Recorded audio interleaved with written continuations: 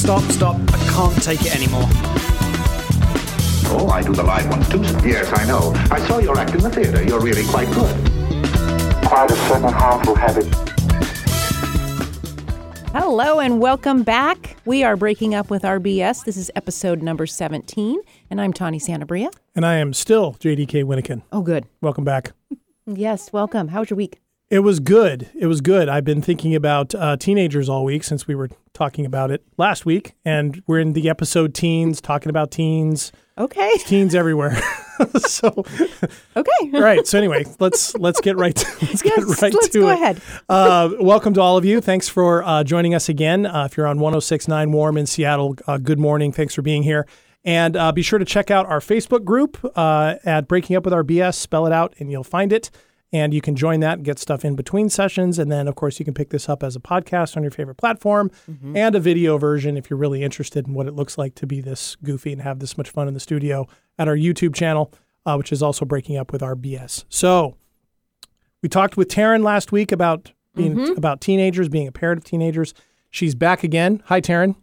Thank you. Welcome. Hi. Ready to go Glad again? to have you back. Yes. All right. Glad So if you missed last week's conversation, you can check it out on our podcast platform, episode 16, to get the background. But we're going to continue with the discussion of what it's like raising teens. And of course, you're raising 4 in a blended household. Yes, I am. So I was thinking, we talked a little bit, about a bunch of stuff last week, but when you were thinking about teenagers all week. Just what it was like being a teenager, like what it was like for me being a teenager, and how does people parent teenagers? I'm not a parent myself, so it kind of freaks me out. It is freaky. I don't know how y'all do it. Nobody does. All right, so let's talk about some ways in which you do it, because we talked about the importance of connection and awareness and being able to see your kids and take those openings when they reach out. Those bids.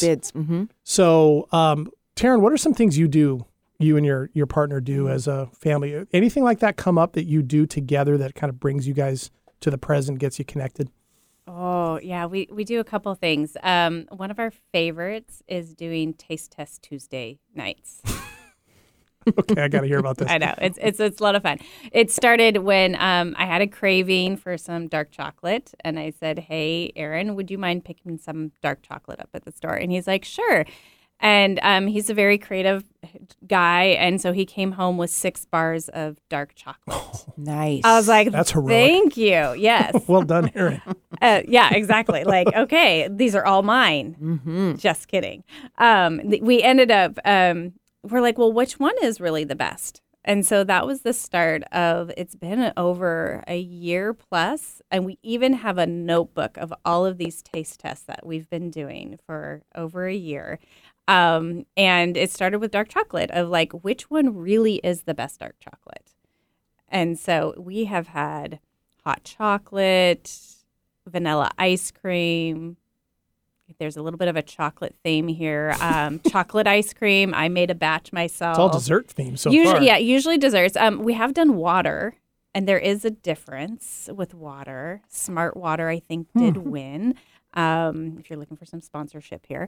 Any comfort foods at all? Oh, mac and cheese. Oh, that'd be that one was a really good one. And both my partner and I, we made our own version of mac and cheese because we've been in this bit of a competition of like whose mac and cheese is better. Mm-hmm. And then we picked one up from Costco and then a couple others. And mine came in third. It was a little unfortunate. Do you typically all agree which one is the best? I'm so curious. No, okay, we don't. But we have a voting system. So it's democratic. And it is like there's weighted. Like your first place gets so many points, and second gets so many points. We had to adjust this over time because it wasn't really getting a clear winner out of that one. Yeah, We've now evolved to now we have a QRC code and we have a voting on our app. And my eldest stepson, he's converted that into a spreadsheet to calculate more quickly. This is how like it's evolved. And we even got it involved with his college mates down at Cal Poly. So like it's now become cross-border. Wow. Yeah, taste test. That sounds really cool. What comes up for you with that, Tawny? It's a great way to keep connection with regularity. If everybody looks forward to that on Tuesdays. Mm-hmm. Yeah. I would imagine that you have great conversations. Such fun conversations. They became even part of our eldest son's college applications because he called them the whiteboard conversations. Because we'd get the old art easel out and we'd start like diagramming our different points of views and really just discussion, which I think is missing in a lot of households of just open, respecting people's point of views for the most part. There's a few like, are you kidding me? Do you really believe that? Right. But it really does create fun and more confidence in the kids to have their point of view be heard. Sure. Yeah. It's real present, isn't it? Yeah. Yeah. Can be, right? Depending. Depending on, it sounds like it. the way If they're we're doing really attached to our own mac and cheese. Right. Yeah. I mean, I did have to let it go. I'm like, maybe I put a little too much mustard in mine, or it. You got to be willing to take that criticism, that mild criticism. Yeah. That sounds like fun. Like I guess that's why some families really push like game nights, right? They do a game night once a week, or some families like to go to the movies. I know my sister's family like to do that together. They've always enjoyed that. I guess that's one of the things, getting present, because you're all then doing that together in the moment, not really worrying about anything else. Yes. As long as, that's the thing. I think presence can be a little confusing sometimes. And so we certainly can be in the same room with somebody and thoughts somewhere else. Sure. Absolutely. Then that wouldn't be present. Right. Right. And so movies are a little tough because but they could still be fun. Right. So we can still have fun and have connection. Yeah, it's not very interactive, I guess. But not necessarily have to put too much emphasis on the presence piece as it really is, because fun is good too. Right? Like, yeah, you don't want to overthink the presence, is what you're saying? Yeah, or expect that even in game night, right? Game night wouldn't necessarily be inherently present. Yeah. Right? Because some game nights, if you are if you're in your thinking space, strategizing. right? That's not a problem. It in that context, because that's what you're supposed to be doing is strategizing. But it wouldn't necessarily be present. That's true. Right. That's true. We could get all tense and contracted and really want to win. Competitive. Right. Yeah. And that wouldn't be So presence. presence first and activity has to follow, as opposed to the way I was pitching it makes it sound like you do an activity and presence will follow. Right. It's got to be the other way around. Yeah. That makes sense. Right. And then if it's a clear choice, right, if the family loves to strategize and play games and do things that keep them in their thinking space because it's fun, well, that's a fun activity. Yeah. Well, that's not a problem. Right. Right. But we don't want to confuse what presence is. We don't want to confuse what presence is. Yeah. It reminds me when I was been thinking back of my own childhood, one of the things that when I was a kid and then even as a teenager is when my parents would take us on surprise trips somewhere. When I was little and lived on the Big Island, my parents several times got my sister and I up in the middle of the night, and we went to Volcanoes National Park because the volcanoes were erupting.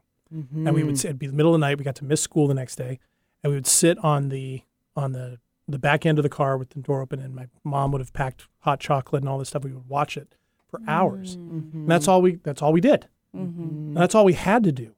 And my sister and I talk about that all the time. And then there's other places they've done that too, where like, we're just going to do this.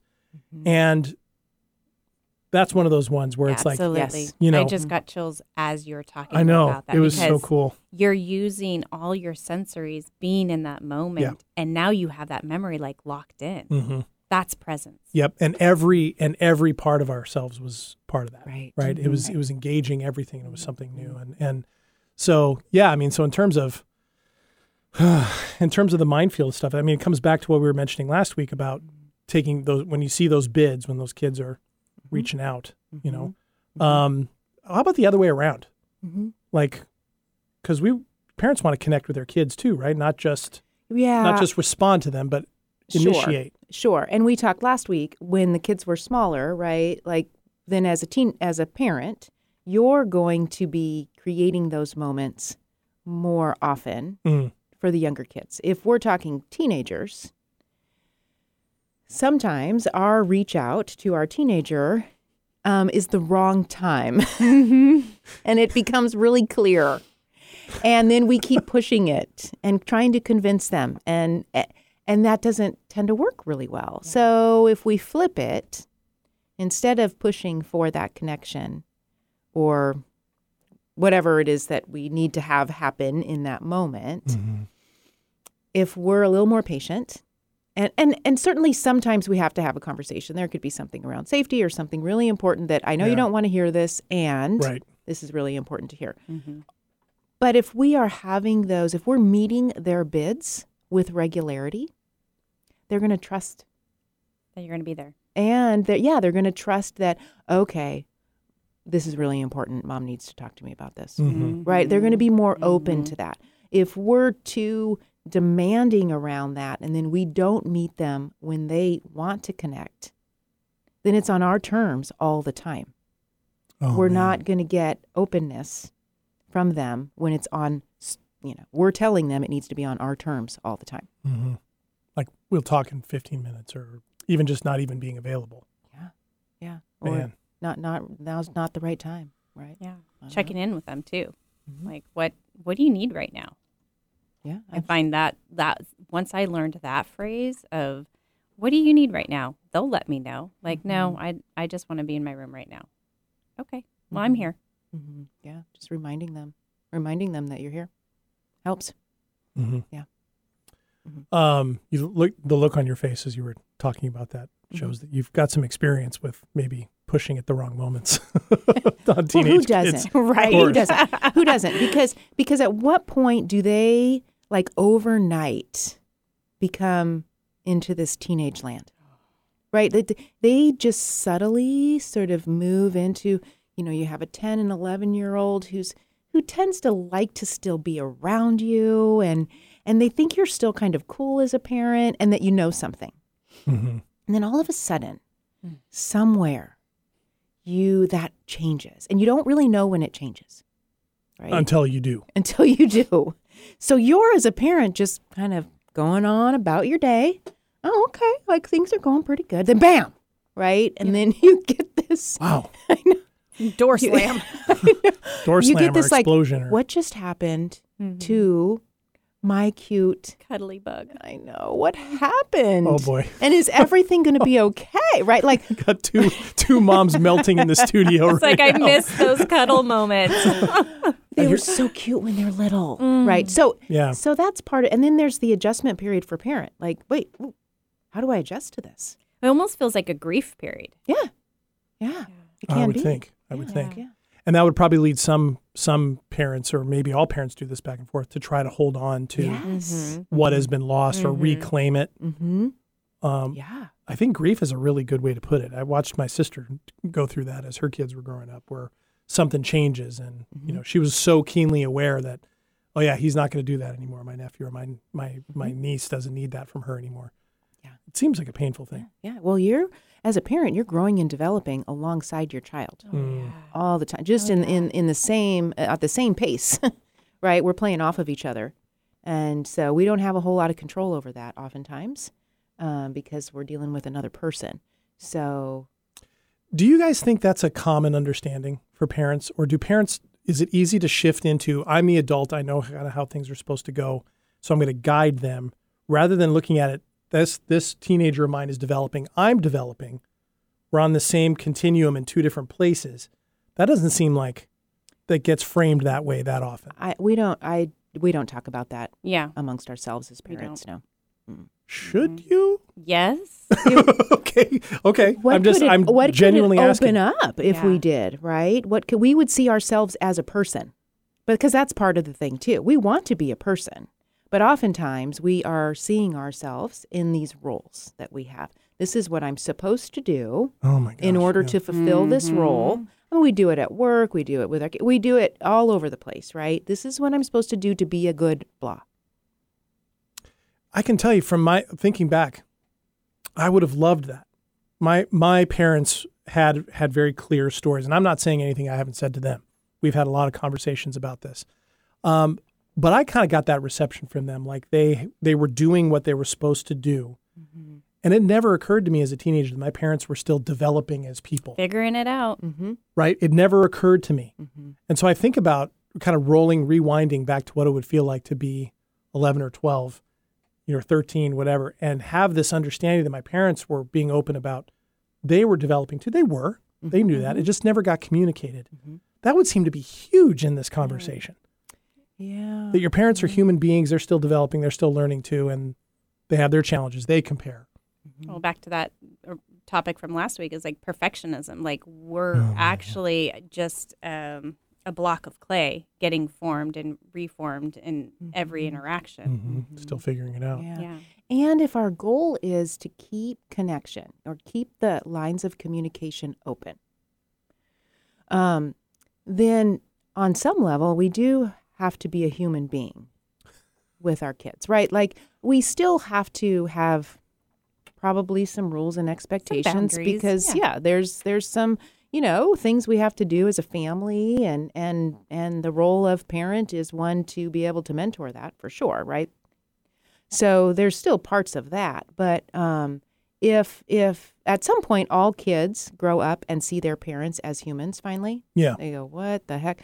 But if they could see them a little bit earlier as humans, not that they would care a whole lot necessarily because that age of a teenager is sort of but just that the message. I think one of the things I would tell my kids is, okay, I get that you want to do this and you can do this and I get to be anxious about it because I'm your mom.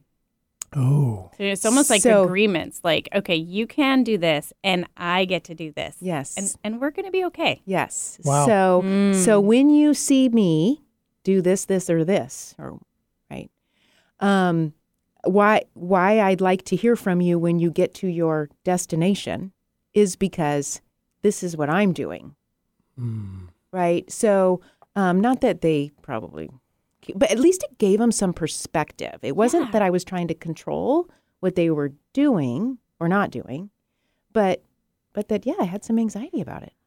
That just reminded me of a story of like back in college, I went back home over the holiday break and my dad was like, you need to be home by 2 a.m. I'm like, Dad, I'm in college. Why do I need these restrictions put on? I'm a responsible kid. And he's like, it's not you I'm worried about. It's the drunks that are getting out of the bars at 2. I need you home or someplace safe by 2. I was like, oh, context. Thanks. Now I get it. And it just really like that example. I'm like, that's what I just need to share with my kids. It's like, well, what's behind this structure, boundary, rule, whatever you want to call it? Why am I putting that out there? Yeah. That's interesting. I remember one of the first, agreements, like that I had with my mom was when I was in college.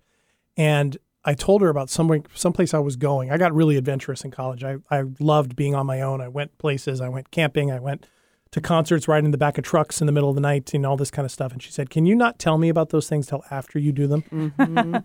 And I thought she was joking. And I thought I was doing something, letting her know where I was. And I thought, and she said, no, I would rather you tell me after you do it. And I remember going, wow, okay. So that's what I did. And it actually worked really well. It helped me kind of see that my mom had a very specific way she wanted to worry about this and knew she tended to worry about me being away from home. So this was a way to help her with that. And that's in retrospect, that was kind of a big moment for me in seeing my mom as a human, continuing to develop and learn about herself. Wow. Yeah. So we can still be a parent and be a human with our kids. But man, that doesn't get talked about very much. No. Man, and it's not emphasized and stuff. And it doesn't make it into the social media posts. It doesn't make it into all the books that are out there for us to read or anything like that. Seems like kind of a big deal. Right. And if we go back to the safety system, right, that's what we're all sort of, when we're there in our bodies as a parent or a child or a teen, we're going to be able to do better. Yeah. So getting there with each other and learning that process together as a family can be a whole lot more supportive than even giving space. You know what I mean? Like, Yeah. yeah, some space can be disconnecting, and Yeah. some space can be really healthy. Yeah. But knowing Right. when and where where it's needed. And what to do with it on your own end. Mm-hmm. You know, because I've noticed this before Yes. too, is and I actually had a friend call me out on this once because I was saying, I'm just giving you space. And they're saying, well, you're not putting much in it, Mm-hmm. right? I'm stepping into it, but you're not putting much in it with me. Oh, right. Takes two. You got to Takes lean two into each people, other. gotta lean in. Yeah. Right. So that's kind of Yeah. what you're getting at, Yeah. right? Because connection, it seems, is because if you have connection, you're probably not going to worry too much about space. Because Right. it's sort of almost naturally created, Yes. and Yes. there's And it's safe. it's safe. That's right? the part, right? When we need to get away, it's because something's Doesn't feel safe. doesn't feel safe, doesn't necessarily mean it's unsafe. We could have a story that has told us that it's unsafe, doesn't mean it is, but then our body is reacting in a way that it feels unsafe. Again, not that it is actually, but that we're in the fight or flight system or we're in our freeze system. And so we just want to, get away or be left alone. And that isn't necessarily going to be helpful in a lot of ways. Particularly if it just goes that way, right? Right. Sorry, go Well, ahead, Terry. I just had an experience of that with my partner just this last couple weeks, and what I'm realizing now is my system of response when I feel not safe, not physically safe, but just there's something feeling unsettled in this relationship. It's like I'm gonna pack my bags and I'm gonna get out. Is there another response that somebody else who may not have the flight response, and maybe it's the freeze or it's fight? How would they respond in that type of a situation? when they're feeling When both parties are in a high stress conversation or they're feeling unsafe. And then one feels like the need to to separate. Here I'm wanting to pull up and pack the Yeah. bags and get out, and the other one wants to stay. or is going to pursue you. Yeah. Yeah. I mean, any place in there, right? Sometimes we need to get out completely. Sometimes we just need to be in another room. Sometimes we need to be able to have space to process what's going on. Exactly. Another person might need to figure it out right now, and we've got to be in it. And so there's, depending on what we developed for our own coping mechanisms around that unpleasantness that's happening there, it could look like a whole lot of different things, right? It could look like crazy making, right? It could look like digging in even further or defending ourselves or criticism. It can look like a lot of different things. And if both partners can get safe with each other, right, it can look like, Or even just being aware that's what the other person does, right? I mean, if you learn that the other person does this and you do it this, because at some level you want to try and keep the connection, right? Even with those coping mechanisms, because if you can either reestablish that connection or stay connected in it, you'll work through it. It won't become a permanent state or a problem state, right? Am I getting that wrong? yes. And if the coping mechanisms of I'm going to pack my bags and leave is supposed to be understood by the other partner, it's not going to work. Yeah, because it can activate for them something underneath it. When somebody leaves, when somebody we care about leaves, we are not getting into our safety system. It's not going to happen. No, so what would be an alternative to You approaching that? Well, I mean, I guess, are you agreeing not to leave for starters? Okay, yeah, I'm not really leaving, but that's what's is it articulating it and going this is what's being activated in me right now? Mm-hmm. If before you have this kind of a tense, stressful situation, you guys have made agreements around, we know this is going to happen again, right? Here's what we're going to do when it happens again. My tendency is to want to get the heck out of here and leave, but I'm not going to do that. And maybe that means, but we can come up with 10-minute break. Let's reconvene in 10 minutes. A bookend, right? yeah. So that there's some kind of a plan in place that doesn't activate or keep somebody out of their own safety system. Because when we leave somebody who cares about us, it just It's abandonment. It's really difficult. Kicks up everything. It kicks up everything, and we're in a fight or flight, and so making those agreements before around what we want this to look like when these disagreements happen. Does that come up like with you and your partner? With my partner and I, that will be our little dance. But I'm just curious, like how do you arrange that with your kids when you're noticing that pattern? They want to like run away because they're not happy with the situation. Right. And so part of that would be, I mean, it's like with kids, I'd need to know the context of the situation, right? Because two adults who are agreeing on a relationship, it's very different for sure than teenager and parent, right? So if there's trauma in the past, there could be some things that are making it difficult for them to stay in their safety system. And so then some kind of an agreement around helping them to do that. Sometimes as parents, we push and push and push and push at the wrong times. Like that may not be the time to do that. And so being aware of ourselves. Sometimes we talked to Emily about this a couple weeks ago, sort of making sure that in that moment as a parent, we are soft. We soften ourselves first before we get into those moments, or in those moments we're practice, because then that's going to decrease some of the intensity also. Yeah. Wow. That's great stuff. Good. I'm glad. It really is. It's got me really thinking. Unfortunately, we are out of time again. I know it goes so fast. I'm like, I want to know more about this softening. I know what you're talking about, and I like, there's so much. Yeah, there is, and it's key to a lot of what we talk about. So, Taryn, thanks for coming in again. Thank you so much. Thank you for being so open and honest and transparent with all of this stuff. This is great. You guys are bringing great conversations. Oh, thanks. We're having fun, and thanks to everybody too, for all of you for listening or watching this episode of Breaking Up with RBS. Catch us on your favorite podcast platform, our YouTube channel, join our Facebook group. And be part of this larger conversation. Of course, if you have a topic you'd like to share with us, a story you'd like some junk to be debunked out of, ooh, that was complicated. Wow. Let us know. Until next time, I am JDK Winnikin.